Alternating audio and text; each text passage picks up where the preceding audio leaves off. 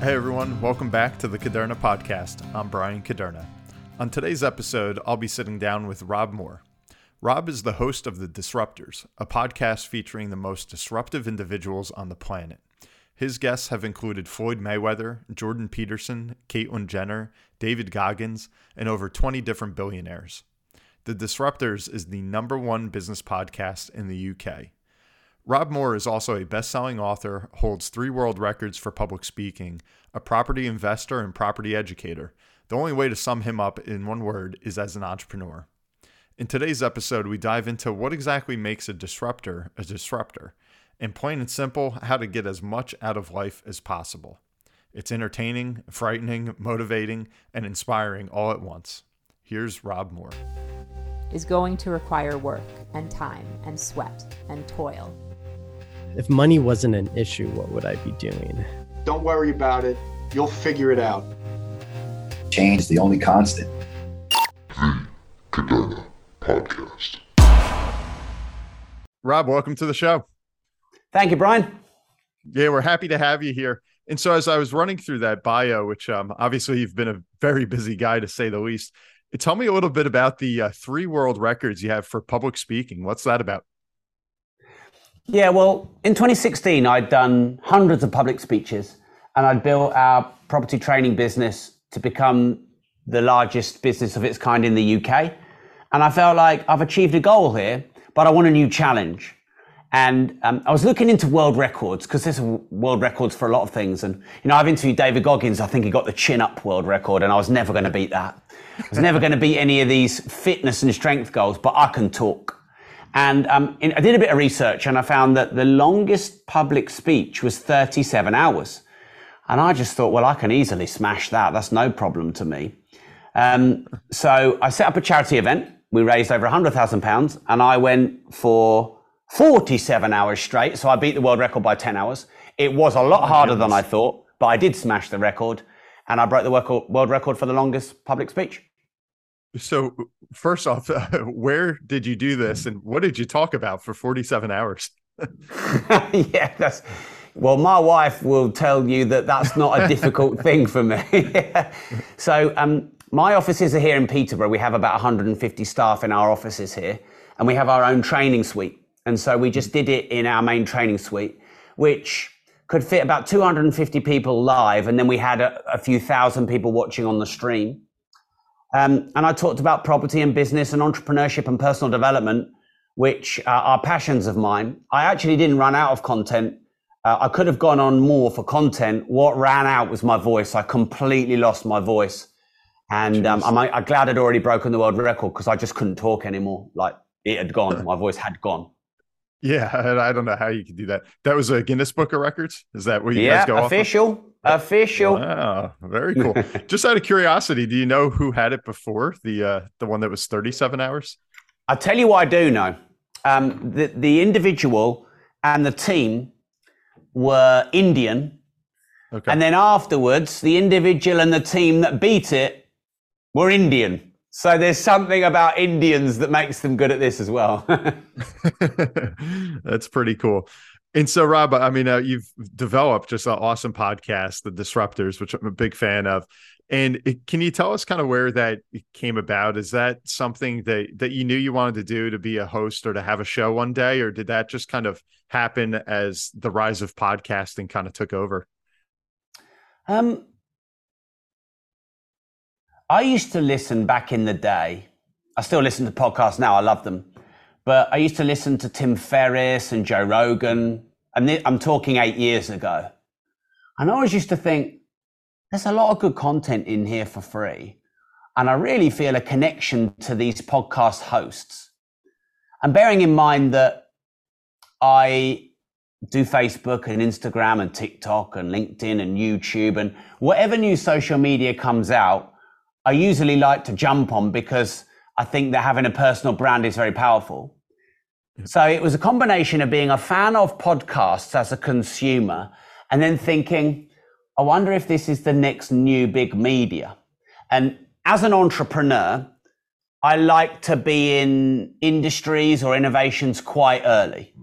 Not too early. You don't want to be the first person to build a rocket. You want to be the second. But I like to be in early. So, I mean, we've just actually had our 7-year anniversary episode, Brian, nearly 1,000 episodes. So in podcasting terms, that's quite a long time. So It was an evolution of media, being a consumer and a fan of podcasts. And I suppose because, I like doing content, the personal brand stuff and delivering content, some people just don't like it and they find it really hard. You're a podcaster, you know what it's like. Yes, it's effort and commitment, but it's also enjoyable and you get to meet new people like we are. So yeah, it was an extension of that.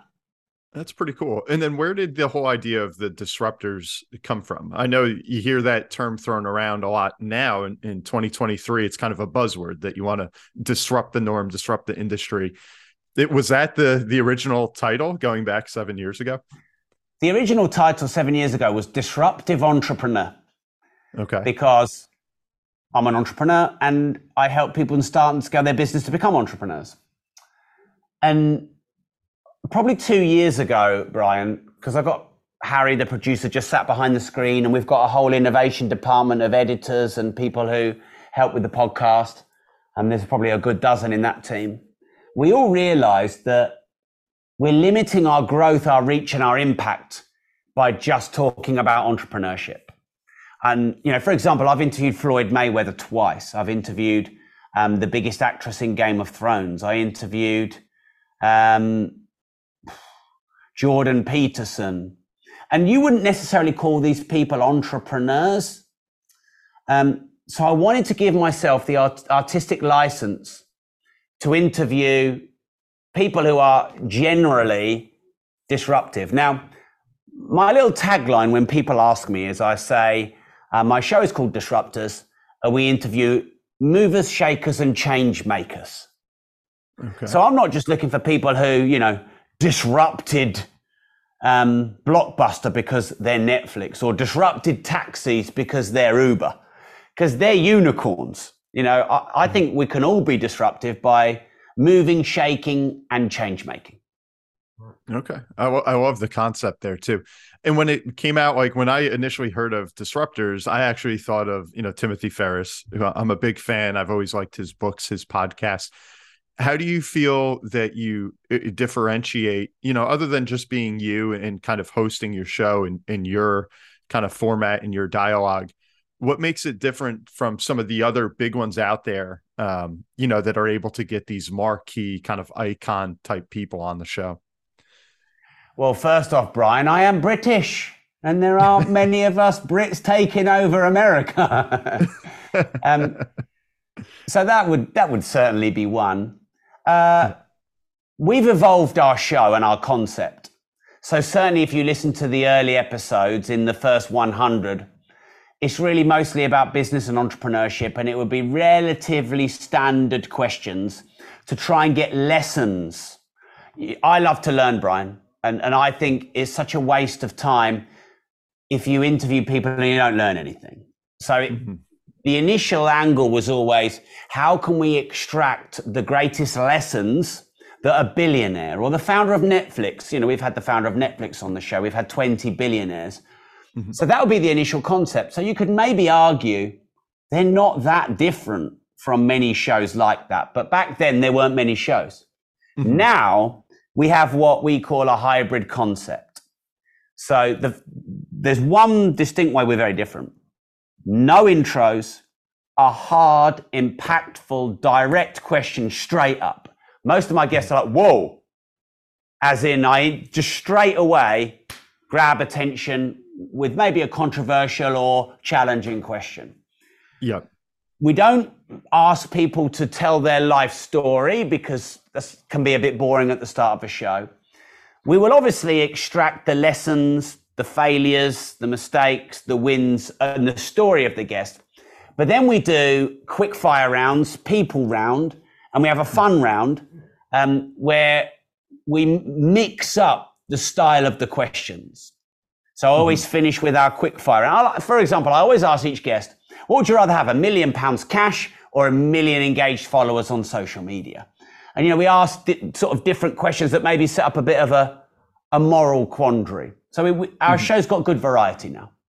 Yeah, that's really cool. If you don't mind, and you've probably been asked the question before, but do you have maybe a favorite episode of your own or a guest that you had on that just kind of blew your mind?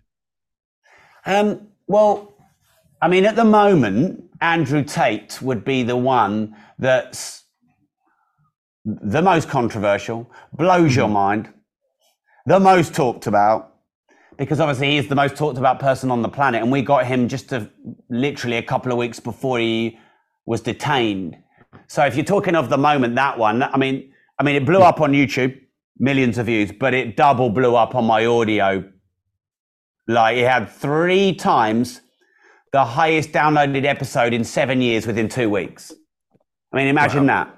7 years-ish of the show, the highest guest, bearing in mind we've had some huge guests, and he gets 3 times the downloads within a few weeks. I mean, Jordan Peterson obviously is huge news now. Yep. I interviewed Floyd Mayweather twice. He doesn't do many podcasts.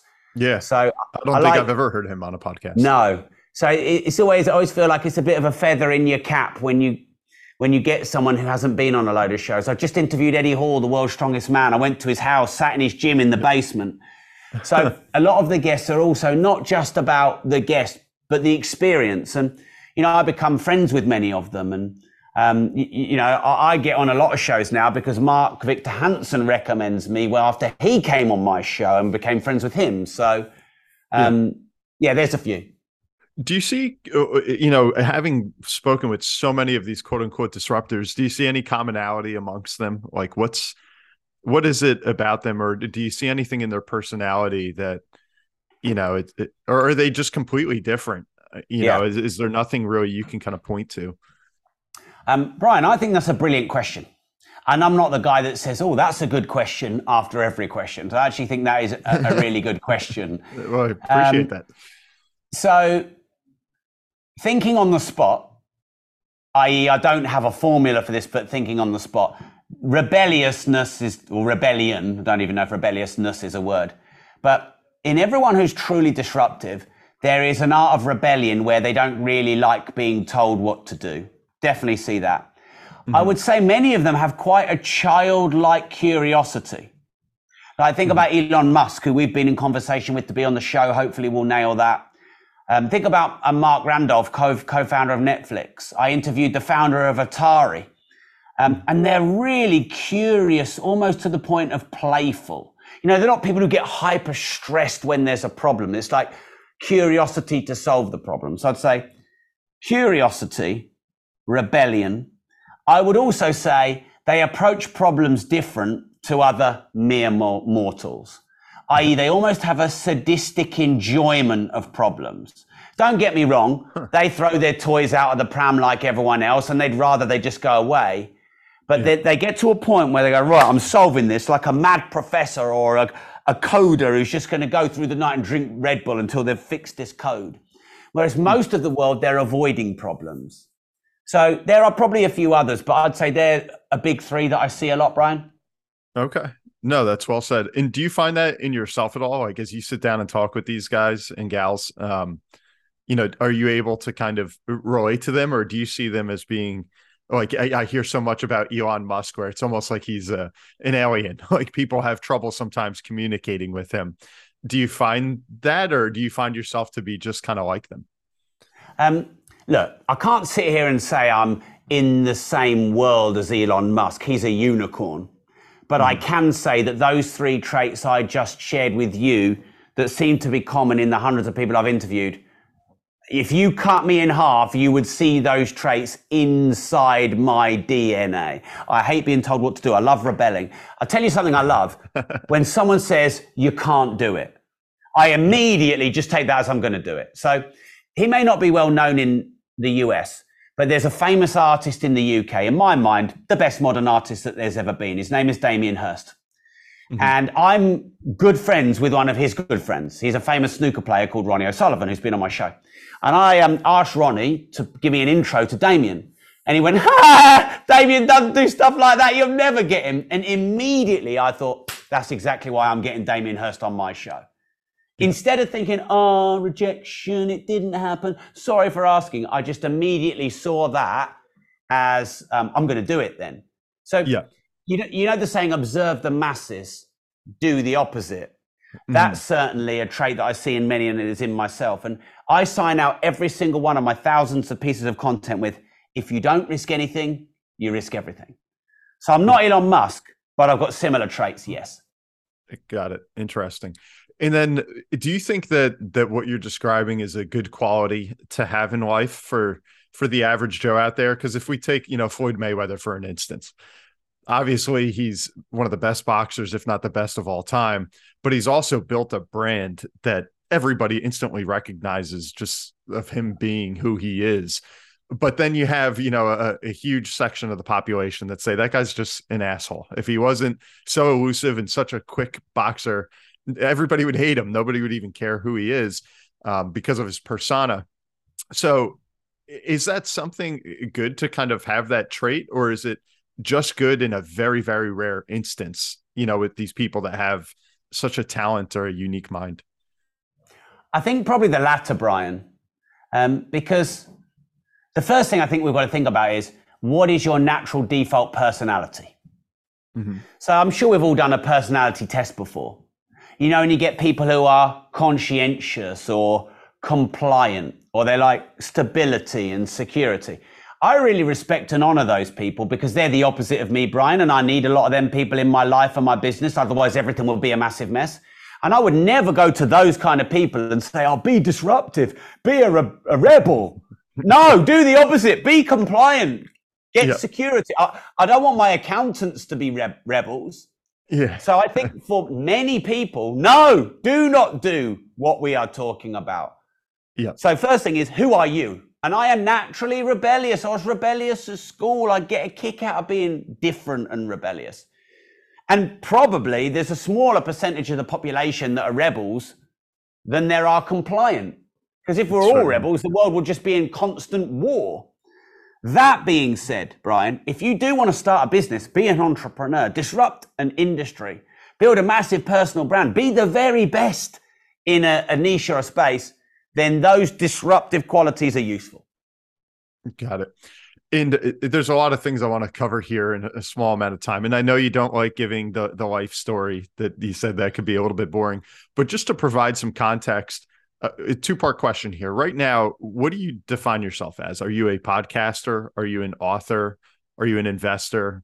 If you had to say I'm blank on a position or title, what would it be? Entrepreneur. Okay. Now, a lot of people that struggle kind of leaves with the door that. open.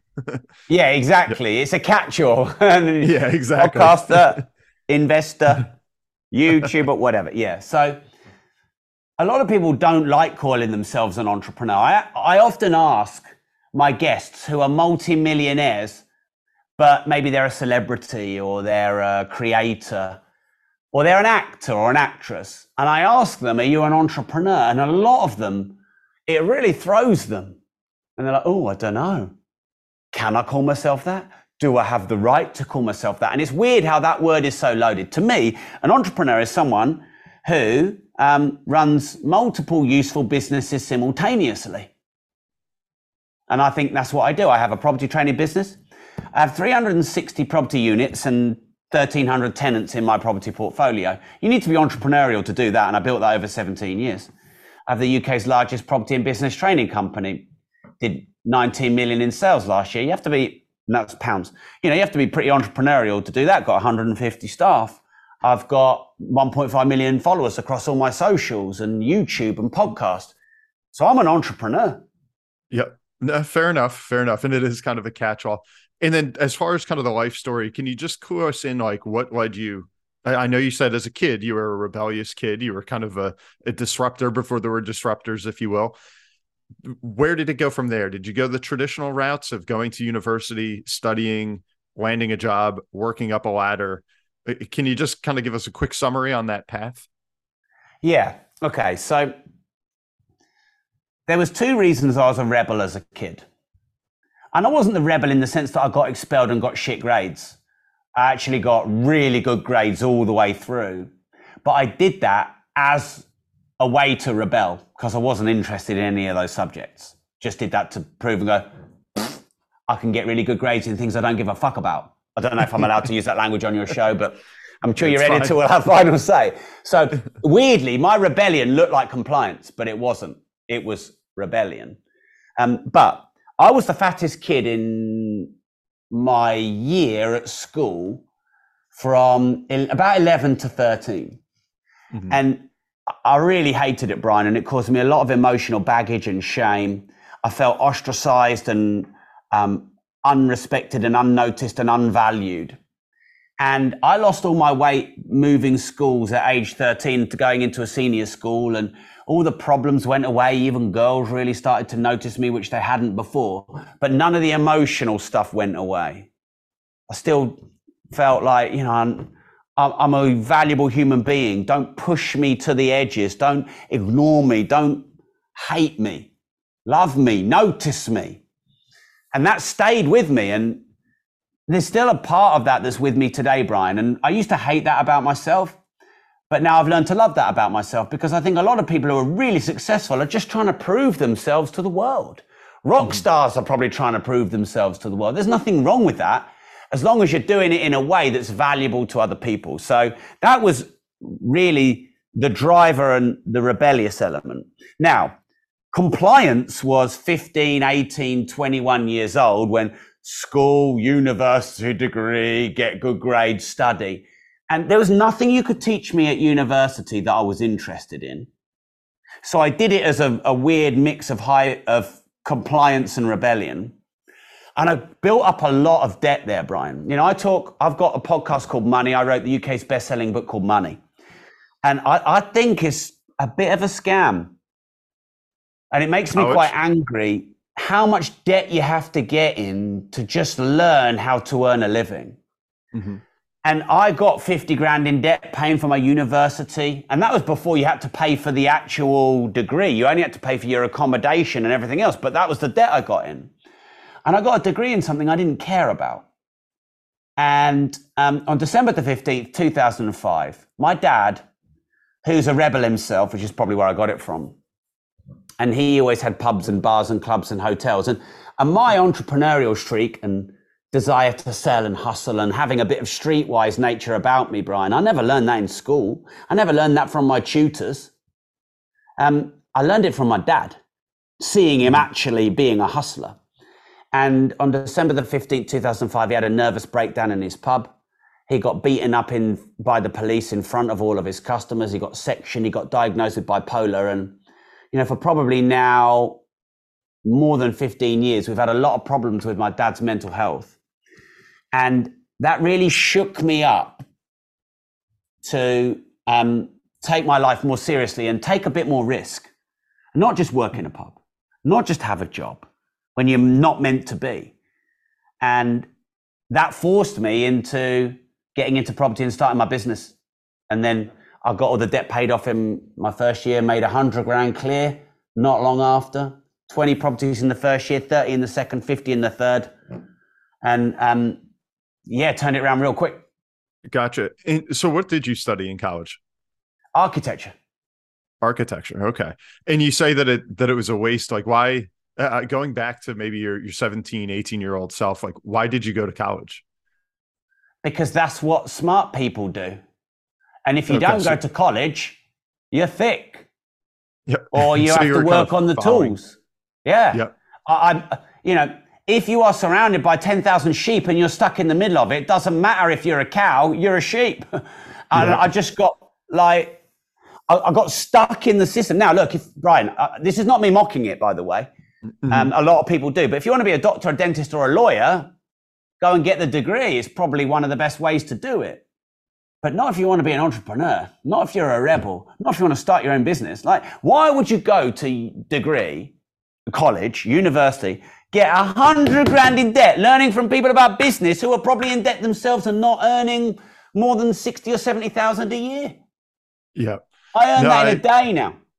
There's a big part of me that agrees with everything that you're saying. And I've had many debates on it too, where I think college is very good, but that doesn't mean that it's very good for everyone. And it's very good for being independent in the real world, because I knew people who were 18 who couldn't even fry an egg. So going to college helps you with independence and socializing. Yes. Doctor, dentist, lawyer, yes. Good financial education, no. Amount of debt you have to get in just to earn the right to get a small salary, no.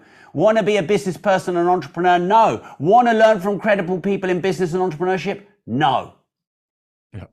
And then what was it that made you say, as you got out there, you had that experience with your father, that you said, you know what, I want to get into properties. I want to buy real estate. Did you learn that from someone? Did you pick up a magazine about somebody that was really wealthy that had done it? Like what made you go that route than a lot of other avenues that an entrepreneur could go? Because it was pretty accidental, Brian, but 2 or 3 people around me in my life that I respected and admired at the time. One was my dad, and one was someone who had a gallery in the center of Peterborough, and I got to know him well, and he actually sold a few of my paintings that I used to do on the side. Both of them kept burning my ear about property. Because back then, we're 05, 06, 2005 plus, we're just sort of approaching the boom before the bust of 08. So in England in 2006, taxi drivers were in property. Your distant cousin was in property. It was just a huge thing then. Actually, not necessarily the best time to get in. But 2 people around me who I looked up to, they were in my ear about it. So I went to this local property networking meetup in my local city. And I really didn't like it, Brian. I wasn't very social back then. I felt a bit like a fish out of water. I thought all people in property were sort of yuppies or hardcore capitalists. I used to like listening to Rage Against the Machine. I didn't really have an identity, but I used to think people that drove Ferraris were drug dealers. I had all sorts of wild noise going on in my brain. But because of what happened to my dad, I thought I've got to change my life because there's only one way this is going. I'm in so much debt, I'm probably about to go personally bankrupt. My dad's health is at the worst it's ever been. So that was, I guess, a catalyst, Brian. And why property? Because people around me were getting into it as well. Got it. Very interesting. And so a couple of questions to some of that upbringing in those formative years that you just described. You mentioned that when you grew up, you were fat, and obviously now, just seeing you, you're not. Do you spend a lot of time minding, diet, health and wellness, exercise, and not only you, but a lot of the people that you interview, of course, are kind of these movers and shakers. I've always found that a lot of them are just like fanatics about their routine and their regimen. What's your take on that? I'm definitely a fanatic about my routine. I wrote a book called Routine Equals Results, and I think that I also wrote a book called Life Leverage. So routine, leverage, high priority of tasks, productivity in the day. I am fanatical about that for sure, because you get to the point where you're maxed out on what you can do, and then you have to implement leverage. Brian, you didn't know why this was a personal question, but I don't mind asking it. But probably the greatest source of pain and guilt and baggage in my life, I would say, is food and eating and self-image. So I guess in many ways emotionally, I'm still the fat kid. I cannot eat anything without experiencing any guilt. I have major fear triggers around getting fat again. I know, because my wife and others have told me, I don't have a very realistic body image, i.e. I will think I'm fat when I'm clearly not.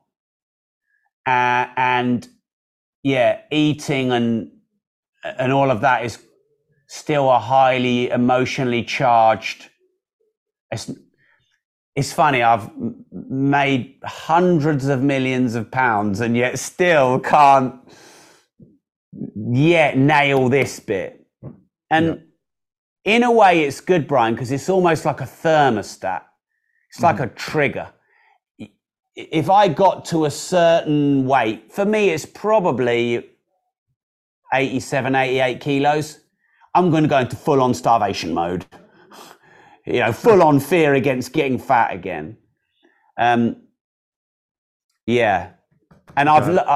my wife is a proper expert on food and diet and gut health. And I've learned a lot more, but yeah, that's an area of life I do wrestle with. Yeah. And I was going to ask you, Rob, like, is that something that still at this stage of life you try to figure out, like, can I fix this about me? Or is it something that you just accept and say, this is the way I am, I'll use it to motivate myself to exercise or eat good? Or is it something that bothers you, like, I'm going to figure out how to kind of eliminate this thought process? Yeah, well, you raise an interesting question when it comes to fixing. Because there's an argument that I'm not broken. And I'm not saying that was your implication, that I'm broken. No, not at all. But to fix something, the assumption is something is broken. But to look at what's broken is to look at the downside, but there's also an upside. So, Brian, I may have stayed working in my dad's pub, earning £200 a week and spending £300 a week if my dad didn't have his nervous breakdown. I may have not cared about writing a load of books and doing a load of podcasts if I didn't still want to somewhat prove myself to the world. And a lot of those triggers came from painful situations in my life. So I've gone on this journey of thinking, yeah, all this baggage about my weight, I am broken and I need to fix. But then I've gone, wait a minute, that's the thing that drives me.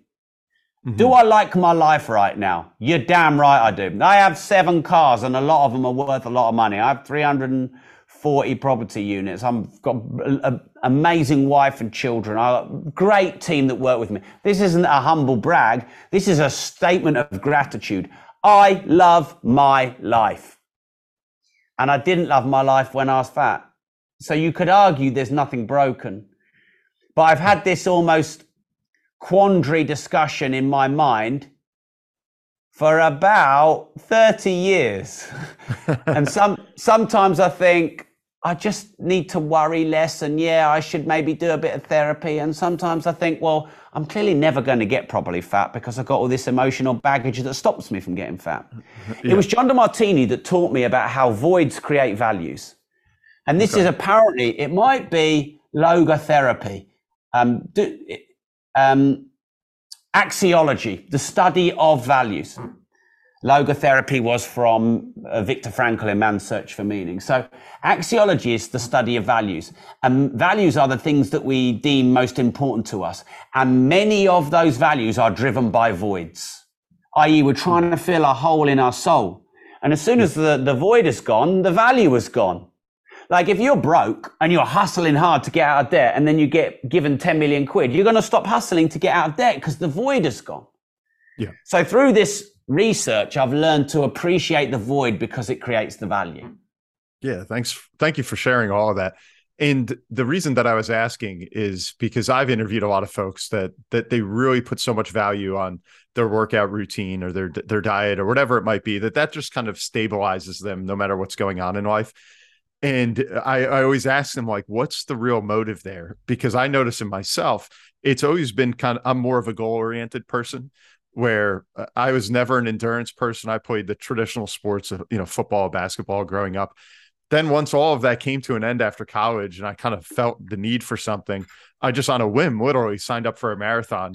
And then that made me start running and exercising. And then when it was done, I kind of felt that void. And then I just more or less on a whim again signed up for an Ironman.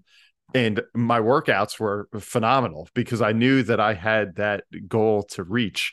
And then once that was done, it was always kind of like I need to refill that with something where other people have said they're goal oriented, or they might just like that feeling of routine, that's just kind of the way that it is. But I'm just curious, those motives of like, why am I going to get up this morning and go work out hard? And kind of how to identify it. And it seems like you had your own angle on it, that it's more of a personal thing that gets you going, saying, I just can't end up like that.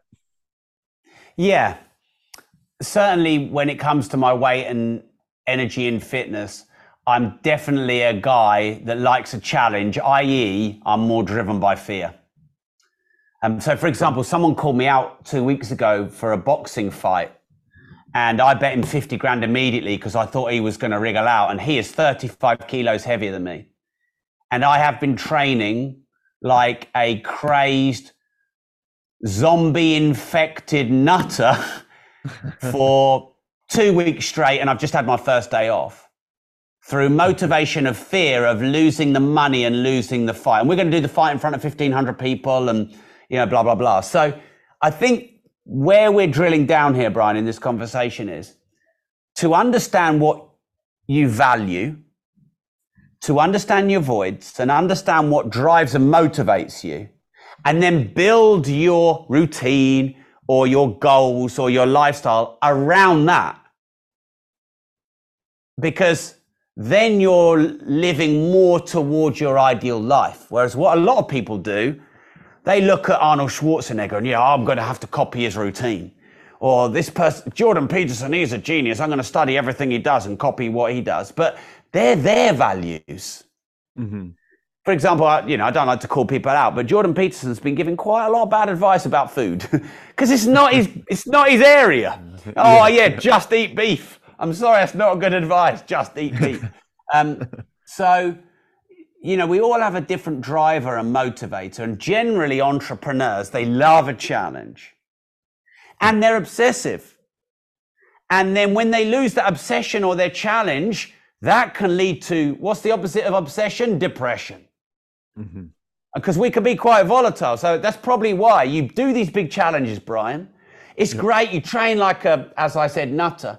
And then when that's gone, it's empty. Yeah. And so then you need something else. Yeah. It is so true. And just kind of seeing that almost in the mirror, it's exactly what it is. It's like you could do an Ironman, and I've probably, gone on my bicycle 2 times since then in the past 6 years. And it's like that just goes away. And you definitely need something to pick up the slack and get you going again. A question I had, I remember when I was young, one of my favorite athletes was Emmitt Smith. And this is American football now, all-time leading rusher, he was awesome. He was the face of the Dallas Cowboys.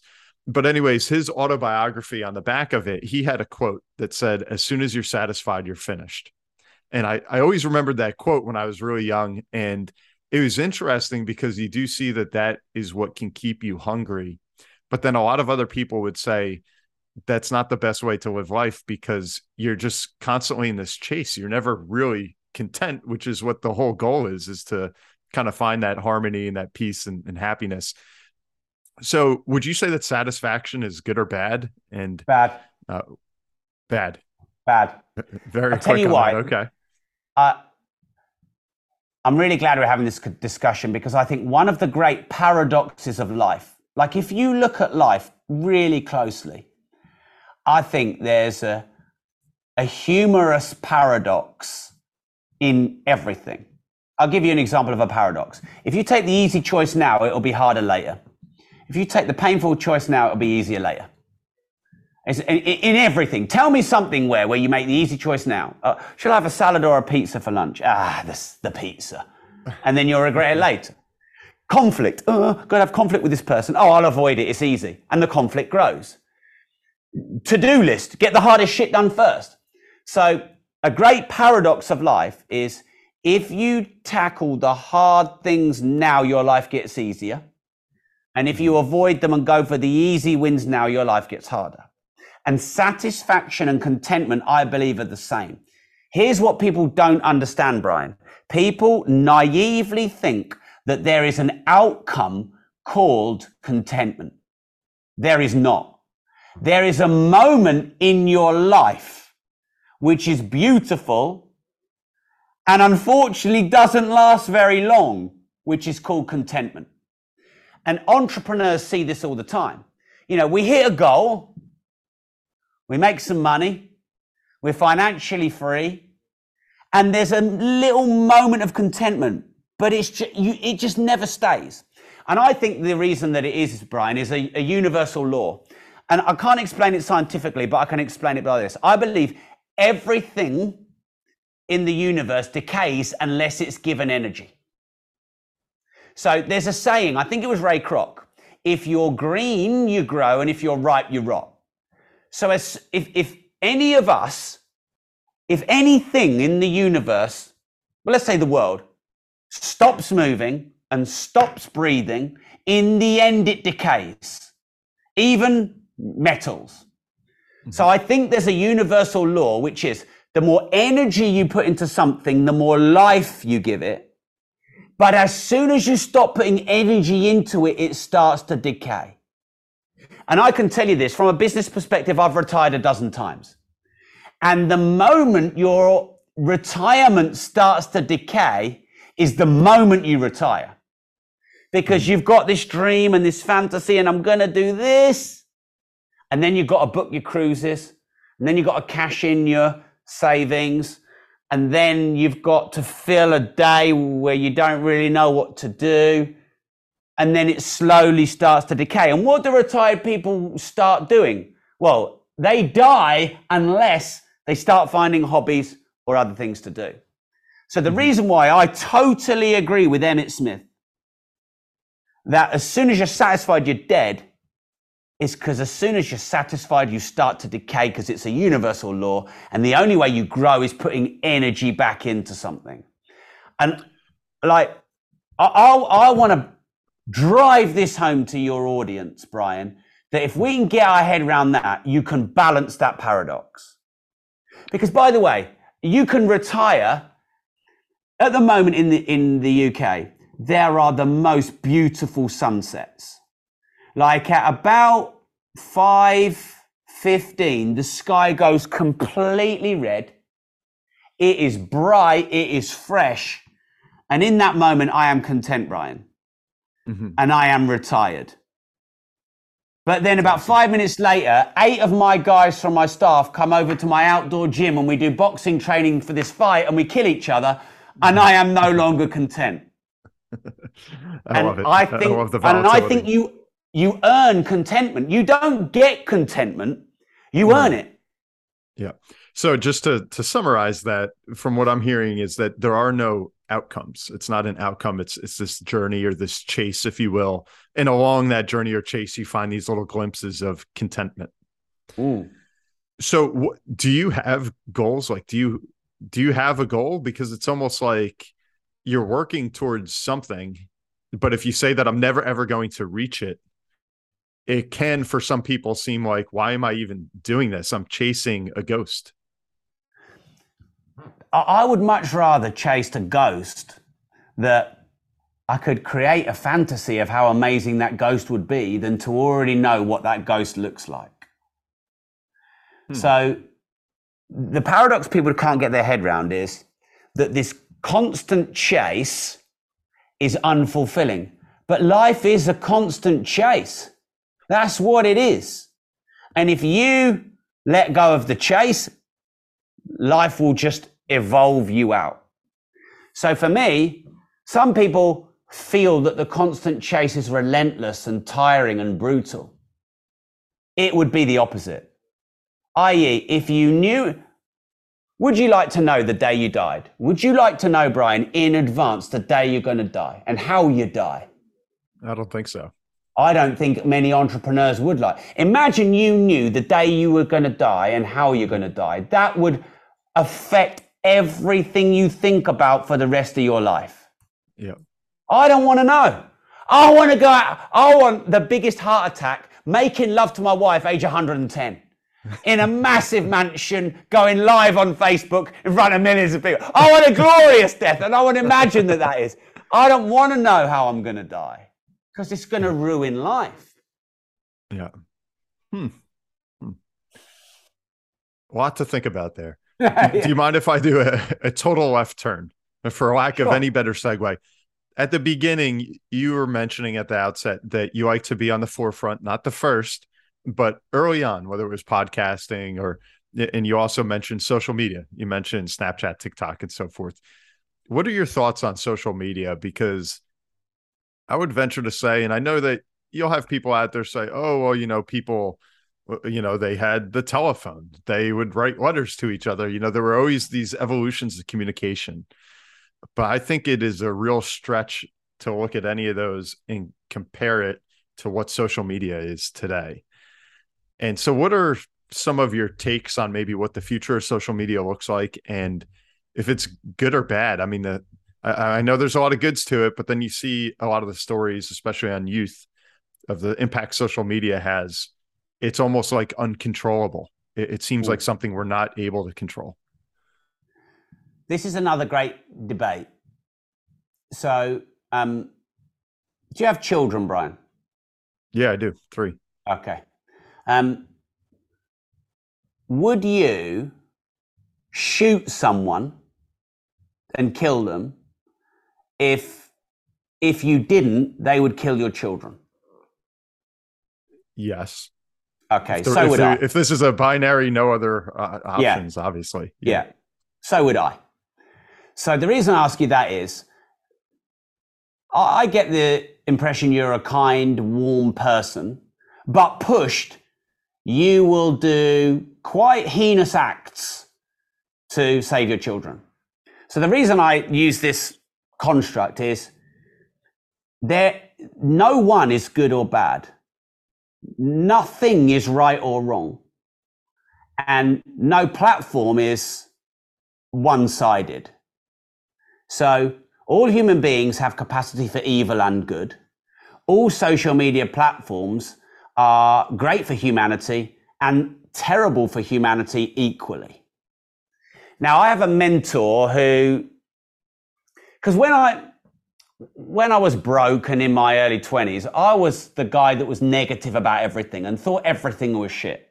Didn't think anything was good. Then when I had my awakening in 2005 and I started doing all these personal development and property courses, and I went and jumped up and down like this at Tony Robbins events like many of us have, I was like, everything is awesome, and I was positive about everything. And over time I realized both of them were extremes and they were one-sided, and life is not one without the other. So I'm sure everyone listening, there's people that they love that they hate at times. And I'm sure there's people that they hate that they admire at times. Andrew Tate is a good example of someone that a lot of people hate but still admire. So there is neutrality in us all, equal upside and downside. And everything is neutral. And then what human beings do is we project on our emotions and make it mean something. So social media is neither good or bad. You are neither good or bad. I am neither good or bad. But then when we do something and someone judges it and emotion is projected onto it, we make it mean if it's good or bad.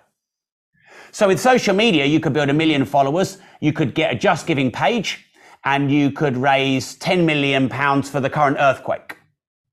Or you could use it to groom a child and go and abuse them. And you can use that platform for the same fucking thing. Yeah. You could take a hammer and rebuild the most amazing statue with a hammer, or you can smash someone's head in with it. Yeah. So sorry to not directly answer the question, but I think it's really important as a life lesson to understand nothing is good or bad. It's neutral. Yeah.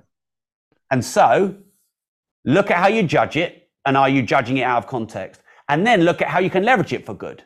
I personally think social media is more good than bad, but I've made millions out of it and I've got millions of followers out of it, and I create content on it, and I don't sit there consuming stuff all day, every day, and I haven't become a cabbage on it. Yeah. But I also know that if I put a picture up of my house, I could get burgled doing that. I never put pictures when I'm on holiday because I have a lot of property. So I think it has equal upside and downside, Brian. And I agree with that. I think it is a magnifier of sorts, and an enabler of good and evil. I guess the thought that I have behind it, and maybe some of the fear a lot of people have, is that it's out of control.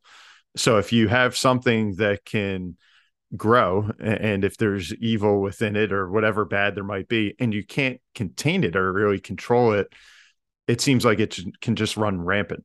And that's, I don't mean to be cynical, but I think that's where a lot of people say, they just turn it on and it's like, my gosh, this is what, our kids are going to consume, and what can you do about it?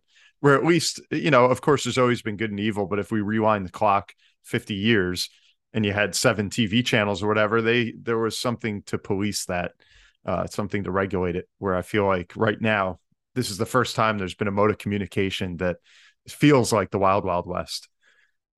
Yeah, well, is social media out of control, or is it just in control of a few powerful people? That's I don't know. That is really diving down the rabbit hole. And I mean, you put it that way, it's scary. Yeah. One thing I've observed about life, Brian, I'm a great student of life, is that the law of compounding seems to be universal. So you probably are familiar with Moore's law, not my law, but Gordon Moore. And initially it was on, I think, the amount of transistors you could get on a chipboard would double. But basically, in layman's terms, it's, the speed of technology exponentially grows. It's essentially in layman's terms. So, if you look in the last 20 years since the internet, look how much everything has compounded. The amount of followers you can get, the amount of people that you know, the amount of people that see you, the amount of content that you consume, the amount of ads you consume, the amount of media that you consume, like the snowball effect. Mm-hmm. And what I would definitely agree with on the statement is that snowball is getting huge and there's some big downsides. And what will happen, because this happens really what it is, Brian, is evolution on the internet. And the wild, wild west is because the internet is new and therefore we haven't quite figured out the right rules and regulations. But what generally tends to happen is things create their own rules until something happens and the populace goes, that's the line. And then they put in a law. And so we do generally catch up with ourselves, whereby if social media gets to the point where it really is ruining our lives, there'll be laws that are put in place for the betterment of humanity. Hopefully. Yeah.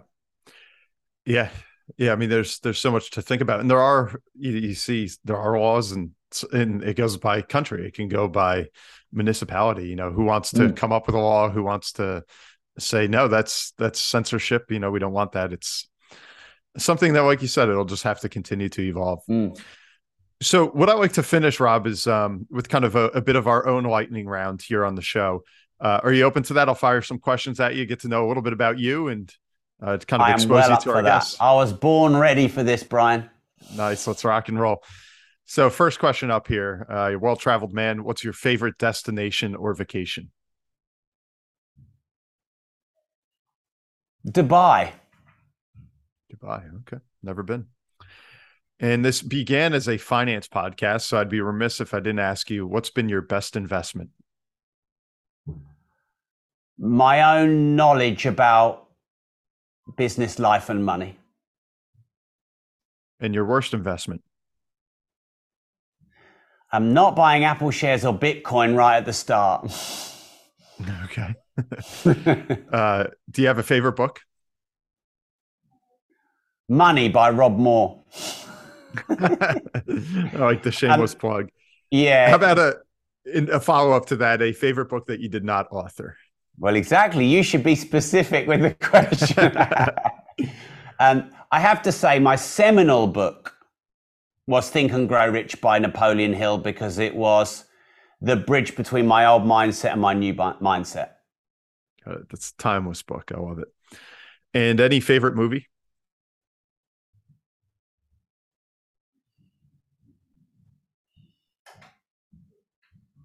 Donnie Darko.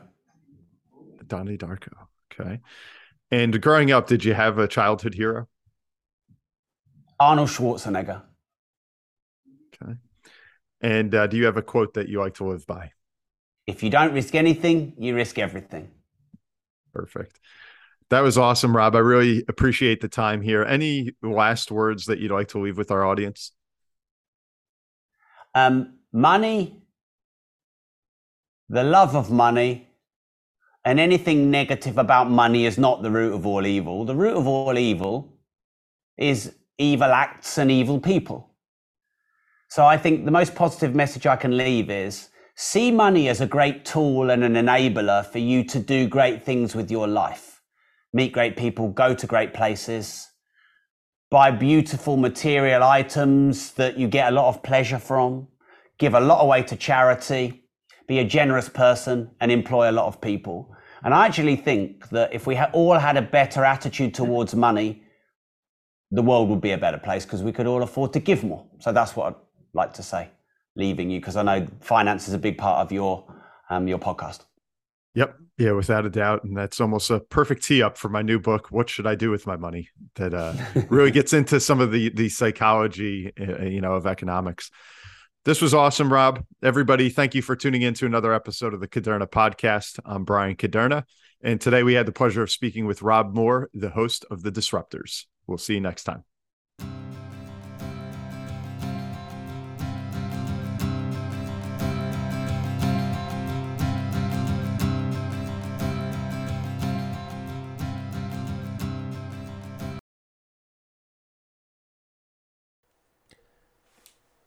This podcast is intended for the general public and for informational purposes only. The show does not provide any recommendations or investment advice regarding any specific account type, service, strategy, or product, or to otherwise act in any fiduciary or other capacity. Please contact a financial professional for guidance and information that is specific to your situation. Brian Caderna does not provide tax or legal advice. Please contact your accountant or legal advisor to discuss your situation.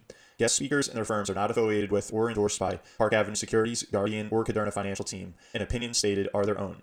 All investments contain risk and may lose value. Past performance is not a guarantee of future results. References to specific securities, asset classes, and financial markets are for illustrative purposes only and do not constitute a solicitation, offer, or recommendation to purchase or sell a security.